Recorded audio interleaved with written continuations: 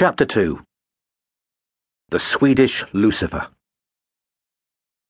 The news of the burglary was all around the New Cut before breakfast.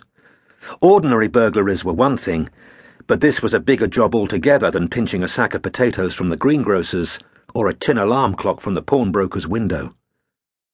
The Worshipful Company of Gasfitters was an important body of men, and Gasfitters Hall was the most noble edifice in the whole of Lambeth, apart from the Archbishop's Palace and the lunatic asylum anyway.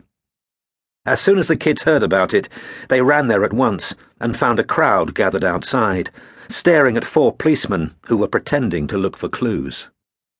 "I hear as they drugged a night watchman," said Dippy Hitchcock, the hot chestnut and baked potato man.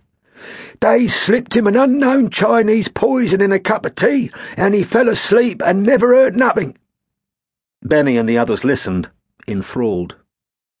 "I don't know about that," said Mr. Myhill solemnly, "but I'm given to understand that silver's worth over £10,000.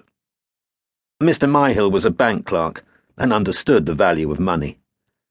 "Daft, if you ask me," said Mrs. Fanny Blodgett of the Excelsior Tea and Coffee Rooms. "What do a lot of blooming gasfitters want with 10,000 quid's worth of silver plate?" The men turned to her, shocked. "Mrs. Blodgett," said Mr. Tate the pawnbroker, "the Worshipful Company of Gasfitters is a most ancient and honourable charitable association, fit to rank with the dyers, the tanners, the vintners, the merchant tailors, all the most noble city livery companies. Of course they need silver plate. I'm surprised at you for thinking otherwise. I thought you was a woman of sense." Benny led the others away urgently down a little alley at the side of the building. "This is the crime we've been waiting for," he said. "I bet we can solve it. I bet the police can't. I bet Scotland Yard's baffled.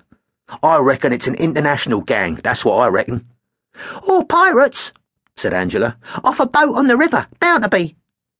"I just hope we can solve it before Sexton Blake gets to hear about it," said Thunderbolt. "Well, come on," said Benny. "What we waiting for?" "Look at this," said Thunderbolt. "Here's a clue straight off."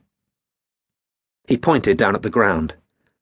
Because of the dry weather, there wasn't much mud about just then, but a leaking overflow pipe somewhere above had dripped onto the dust in the alley and created a churned-up patch of wet yellowish earth. "If we find someone with that colour mud on their boots," Thunderbolt said, "they're as good as guilty. Sexton Blake knows all the different colours of London mud. He's always checking boots and that. We ought to do the same. And footprints."